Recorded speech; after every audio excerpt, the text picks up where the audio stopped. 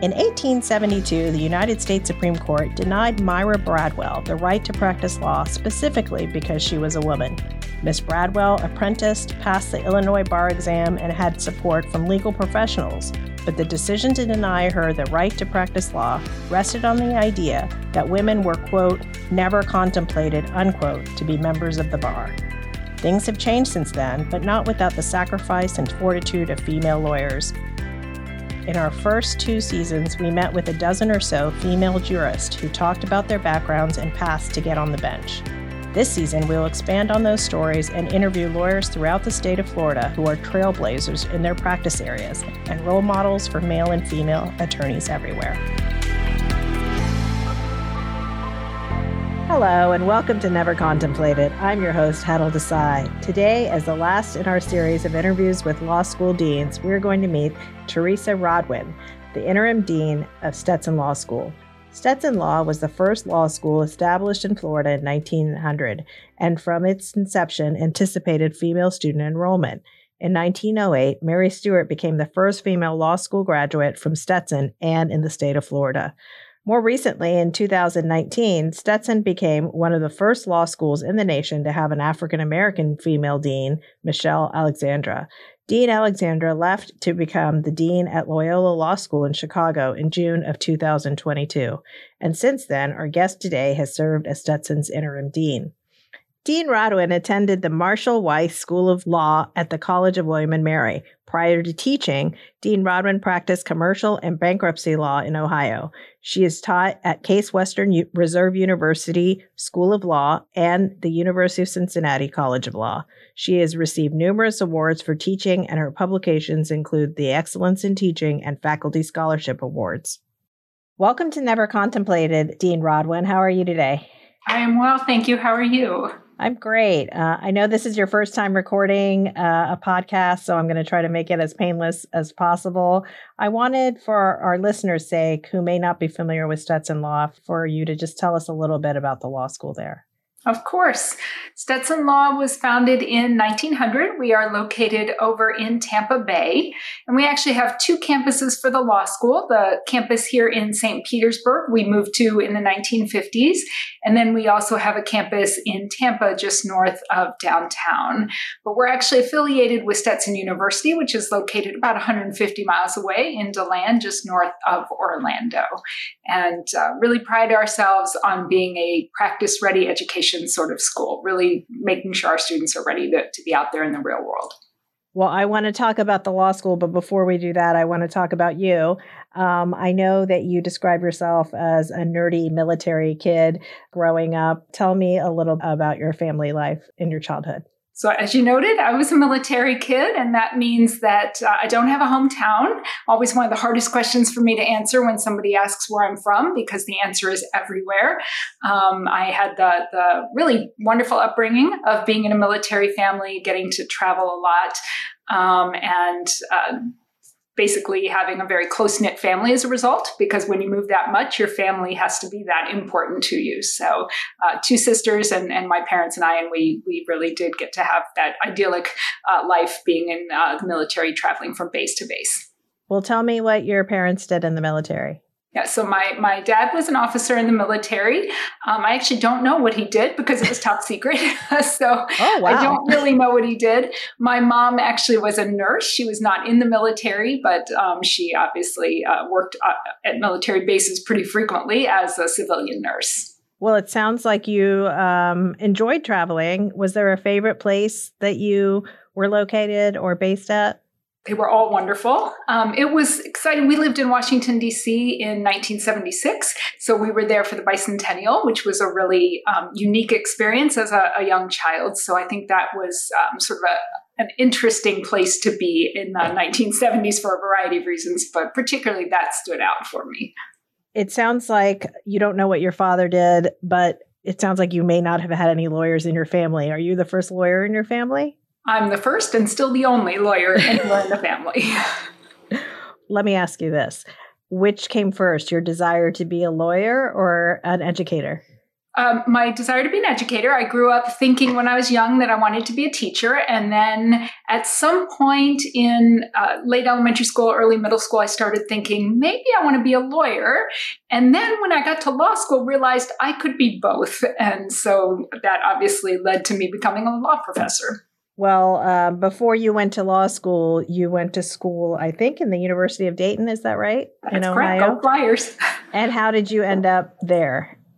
So my parents were actually stationed at Wright-Patterson Air Force Base at the time that I was in high school.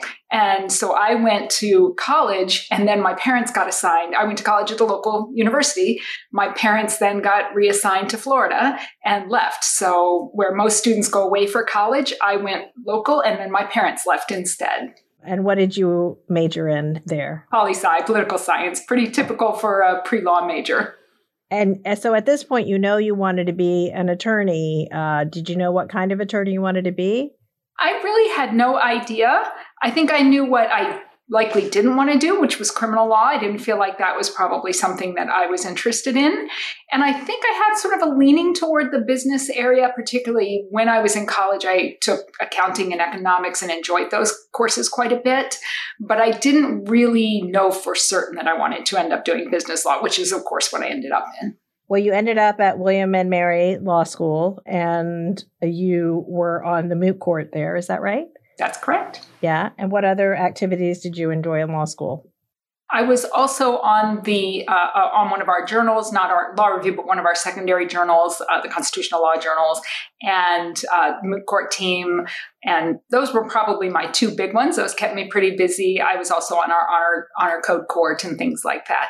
Well, what were there any professors or mentors that you had that encouraged you to become a law professor after law school? Absolutely. I think getting to watch my law professors was particularly exciting, and I was really interested in what they were doing. I spoke with a number of them when I was in law school about what would it take to become a law professor. And I actually, the wonderful thing is I'm still in touch with many of them today. It's really interesting to change from being a student to a former student to now being a colleague and getting to speak with them on that sort of one-on-one basis in a whole different light than I did when I was a law student. But I really appreciate that they are still both mentors and colleagues for me today, 30-some years later. Well, before you started teaching, you did practice. I think you were in private practice in Cincinnati. I was. Is that right? In Cleveland, actually. In Cleveland, sorry. I knew it was in Ohio. And what kind of law did you practice? I practiced both bankruptcy and commercial financing. So in times were good, then I was really working on the transactional side, doing a lot of the financing work and the secure transactions type of work. When times weren't so good, I was doing a lot of bankruptcy work, more litigation focused. And what made you leave and want to start teaching?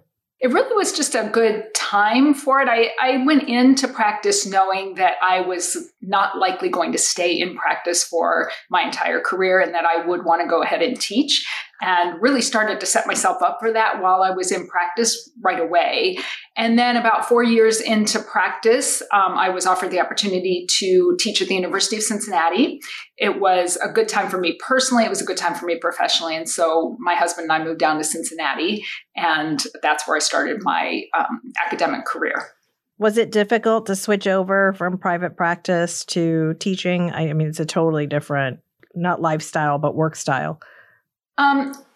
No, although for me, I had the benefit. I had been an adjunct professor at Case Western while I was in practice up in Cleveland. So I already knew a little bit about teaching and had a little bit of an opportunity to get my feet wet in the teaching arena. I think maybe the hardest part for me was understanding how a law school really works, because as an adjunct faculty member, you come in, you teach your class, you leave campus. You might have some email conversations or phone conversations with students during the week, but for the most part, you're only on campus for the time you're teaching class, and you don't really understand the politics of how tenure processes work and things like that. So that was the harder part. The teaching was not a hard transition for me just because I had already done some of that. And certainly the workday was a nice adjustment as opposed to practice where it can be 12-hour days, 7 days a week sometimes. being able to be in an academic environment, there's a much more predictable schedule.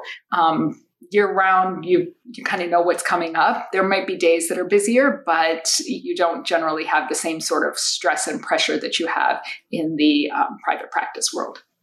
Well, eventually, did you become tenured at the University of Cincinnati? No, I was actually in a non-tenure track position at UC. And then when I came to Stetson was my first tenure track position. Well, tell us how you came to Stetson and when you came to Stetson. Yes, I only spent 2 years at the University of Cincinnati. I knew that I really wanted to teach. At the University of Cincinnati, I was teaching in the research and writing program. And while that was a wonderful experience for me, I really wanted to teach in the business law area. And Cincinnati didn't have a position open for me. So I went on the market in 2000, to see if I could find a position starting in 2001. And Stetson, thankfully, had a commercial law position available. So I interviewed with them and knew immediately Stetson was my top choice of schools to go to. And thankfully, I was a top choice for them too. So all serendipitous. I don't think we talked about what the timing of this. Was that in the 1990s that you came down around? I actually started in 2001. So in 2000 was when I interviewed with Stetson. And then the way that law schools work, you interview really a year ahead of time, and then came in 2001. So you've been at Stetson for over 20 years now. And what kind of changes have you seen at the law school? There's been a number of changes. So I came at the time that we were just starting our part-time program. So we've now had about 22 years worth of our part-time program.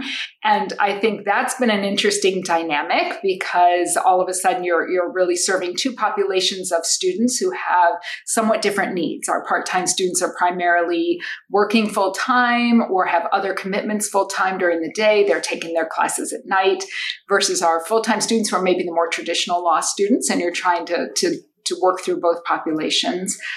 I think we've seen a change in sort of the student mentality. I think students today are much more inclined to work collaboratively in a way that maybe 20 some years ago they weren't, because most of today's students grew up in an educational system that required a lot of collaborative work.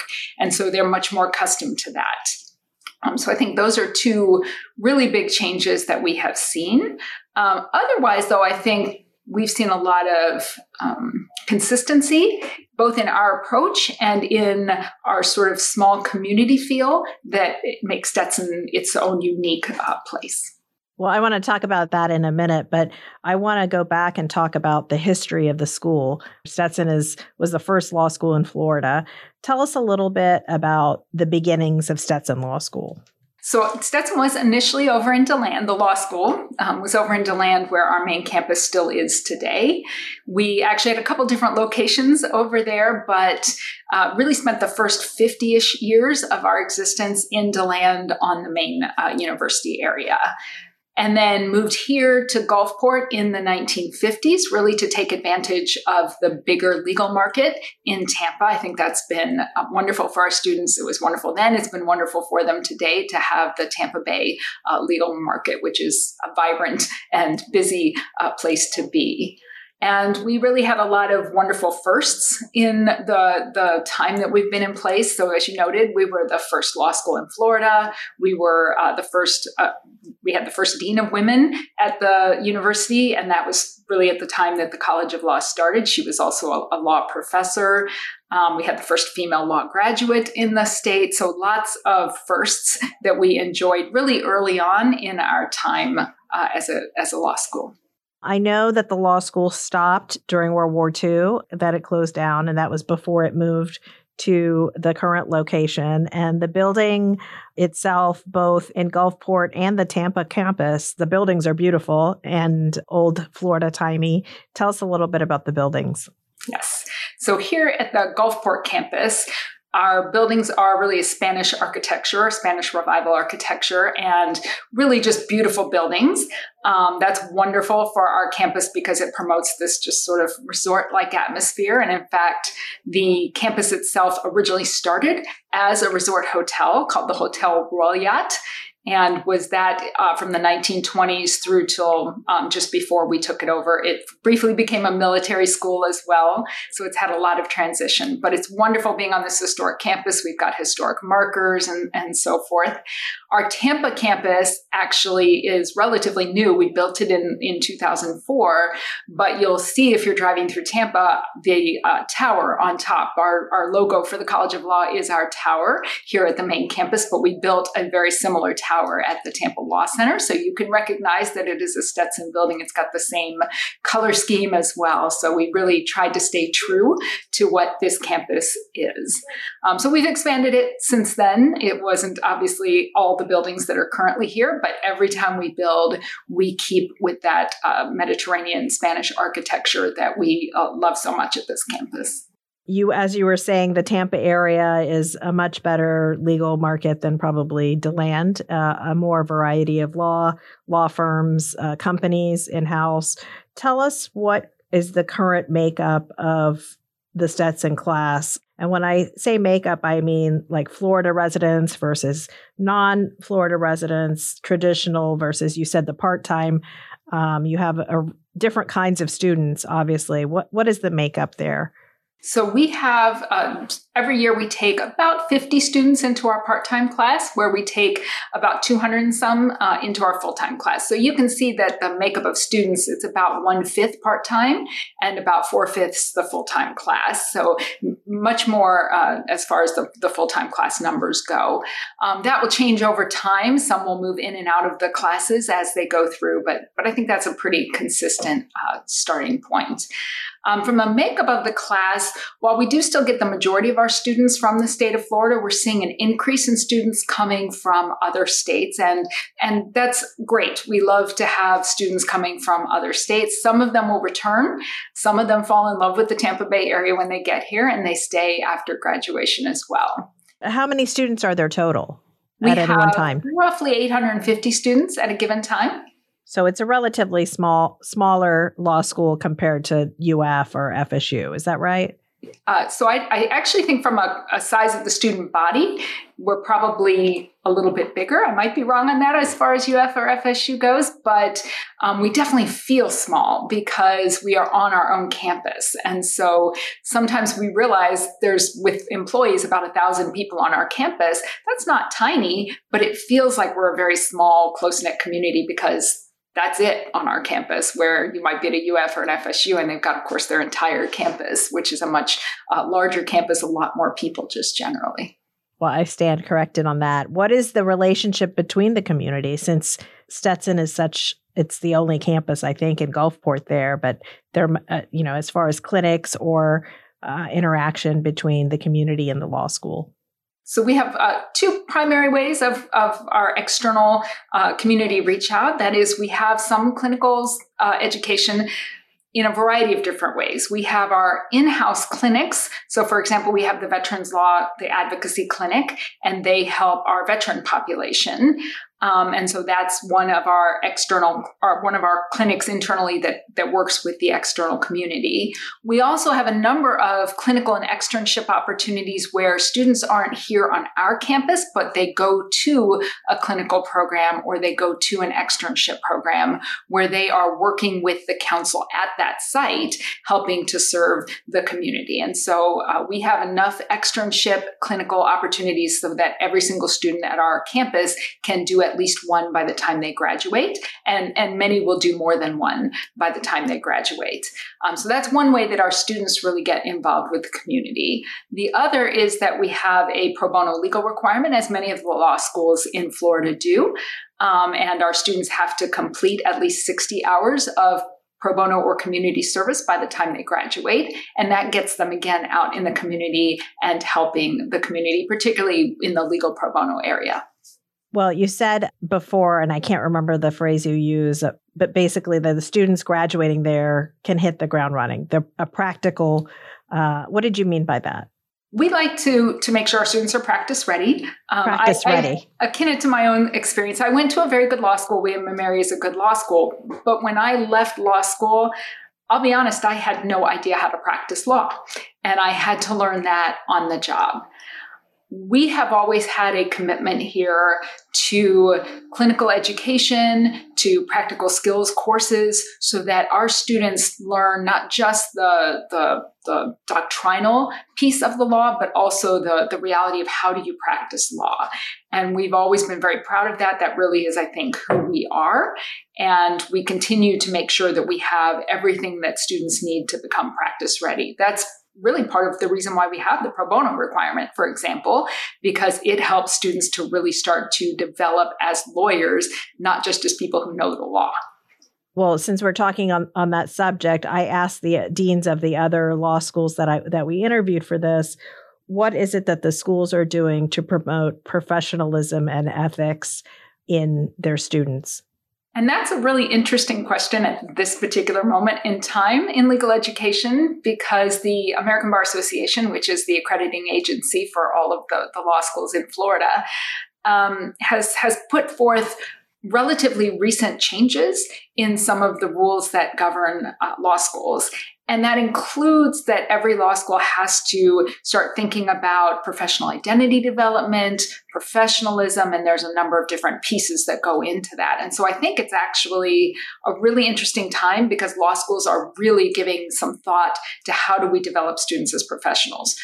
Of course, there are some things that anyone who's been to law school already knows, right? You're going to have to take your professional responsibility course and learn the rules. But for us, I think we've always wanted to, and will continue, of course, to think about more than just knowing the rules of ethics. And that comes from, again, being part of clinics and externships, incorporating into our classes. For example, I don't teach professional responsibility, but each of my classes has a discussion at some point in the semester about some sort of ethical issue that comes up in that subject matter, so that we have opportunities to weave it into our class environments. And so I think that combination of skills training and then bringing into our more doctrinal classes helps us make it not just a one course thing, but something students are thinking about throughout their time at the College of Law. The other question that I've asked the other deans is what about their wellness programs, which when I went to law school, there was no wellness program. We did the Socratic method and you were pretty much on your own. It was very competitive. What is Stetson doing as far as encouraging wellness and good habits in their attorneys that they produce?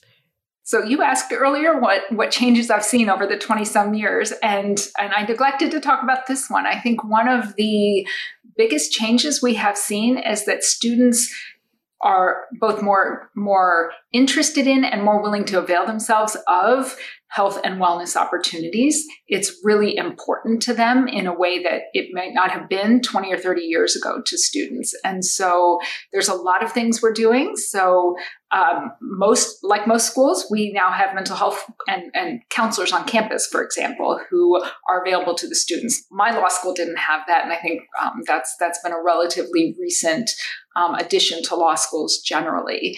But I think we're thinking about more than just, do you have enough counselors on campus? We try to promote wellness. We have student organizations that are devoted to wellness initiatives. We offer, exercise classes here on campus sometimes and have different ways of promoting it. And I will say it's not just the students. So our campus also has an employee wellness program and the Stetson walkers, right, who all get out and take a walk together during the day. So we really try to model that as well and talk with students about how to make sure that they are thinking about wellness as part of their lifestyle. I think we all recognize that being a lawyer is stressful and can lead to some mental health and wellness challenges. So it's important for us to help the students start thinking about that now while they still have the opportunity to develop themselves as professionals. What do you do for your own wellness or in your free time when you're not being a professor and the interim dean there at Stetson? I will admit it's been a little more challenging to keep up this year as interim dean. Probably my biggest stress relief is exercise. I love kickboxing. I do that almost every day, even if I can only do 10 minutes of it. It's a great stress relief and opportunity for me to take care of myself too. I know that you also play in a band that is made up of students and professors or faculty or staff of what is the name of the band? Royal Gardner and the Officious Intermeddlers. And tell me where you play around the Tampa Bay area or what kind of music you play. Our biggest gig is here on campus. So the two professors who started it, Roy Gardner and Lance Long, are both environmental law professors. And so this really started as an Earth Day initiative. And we have a little Earth Day celebration. The band plays and all of that. We've also played at Three Daughters Brewery, which has, until COVID hit, had a fundraiser for local legal services. And so we were one of the bands. We never won the Battle of the Bands, but we definitely bring the crowd. The students really come out for that event to be able to support their classmates and to get to see their professors on stage. That's always a real treat for them to see that happening. Tell us a little about what Stetson does to encourage those groups that are underrepresented in the legal field, but also as law students. Yes. So, and we are indeed a private law school. One of the things that I think we do the most to help with students beyond the pro bono service who are particularly interested in representing underprivileged populations or underrepresented populations is through our social justice advocacy program. We started a concentration in social justice advocacy. It's probably been 10 or 15 years now. I don't have the exact date, but that program is designed so that students who have a particular interest in ensuring representation for the underrepresented can give some thought to their classwork and how they make that their career, because it's not necessarily obvious how to make a career out of that. And so the social justice advocacy program is really focused on everything about making sure people can have the representation that they need. I guess my question really, and I didn't phrase it very well, was more about the diversity of the student body. How do you encourage applications from diverse students? And once they get there, do you have any kind of support for non-traditional students? Absolutely. So our admissions team is really thoughtful when they start going on the admissions circuit, right? And trying to make sure that they visit a variety of different schools and that brings in a diverse group of candidates for the program. We also have some programs that are outreach to our local community, really focused on students who are in high school, for example, and bringing them to campus. So we have a youth civic engagement program, for example, in the summer that brings in a number of students who might have come from underrepresented populations. It's not limited to that, but it tends to bring in students who are in the more underrepresented populations, really to get them interested in civics and history and all the things that tend to underlie law. And so that's one way that it's not necessarily a pipeline program, but it helps to engage those students in the legal process. And hopefully some of them will come to Stetson at some point if we've really triggered that excitement for them. We also sponsor a booth at the Stavros Institute called Constitutional Hall. And that is an opportunity for all of the students in Pinellas County, that all public school students go to Stavros Institute. And so they get to see the Stetson Constitution Hall exhibit. So we really do try to make sure that we outreach to the youth in Pinellas County in particular, so that they start to think about the law. And we don't know if they'll go to law school someday, but hopefully if they do, they'll think of Stetson as a possibility. And they'll learn about civics, I'm sure. Yeah, absolutely, right? Something everyone needs, whether they're going to law school or not. Well, before we leave, I'd like to ask you if you had one piece of advice for a law school graduate or a new attorney, what would it be? As I'm thinking about law school grads, I think the biggest piece of advice is to recognize that the first job is not their whole career, right? And that their whole career is going to be a progression, so that they've got the flexibility to move and change direction and decide that what I'm doing right now might not be what I want to do 10 years from now. And that's okay. Your career is going to be long, and it's going to be an opportunity to really develop over time as to what it is you want to do and how it is you want to serve the community. Well, I want to thank you again for joining us today. I know it's the end of the week, so I'm going to let you go, but I thank you for your time.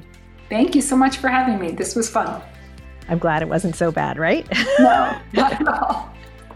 I want to thank our sound engineer, Clay Shaw, for making us sound great, and Katie Young and Rebecca Bandy from the Latimer Center for Professionalism for keeping us on the air. If you'd like more information about Stetson Law School or need the CLE number for this episode, check out the links under this posting.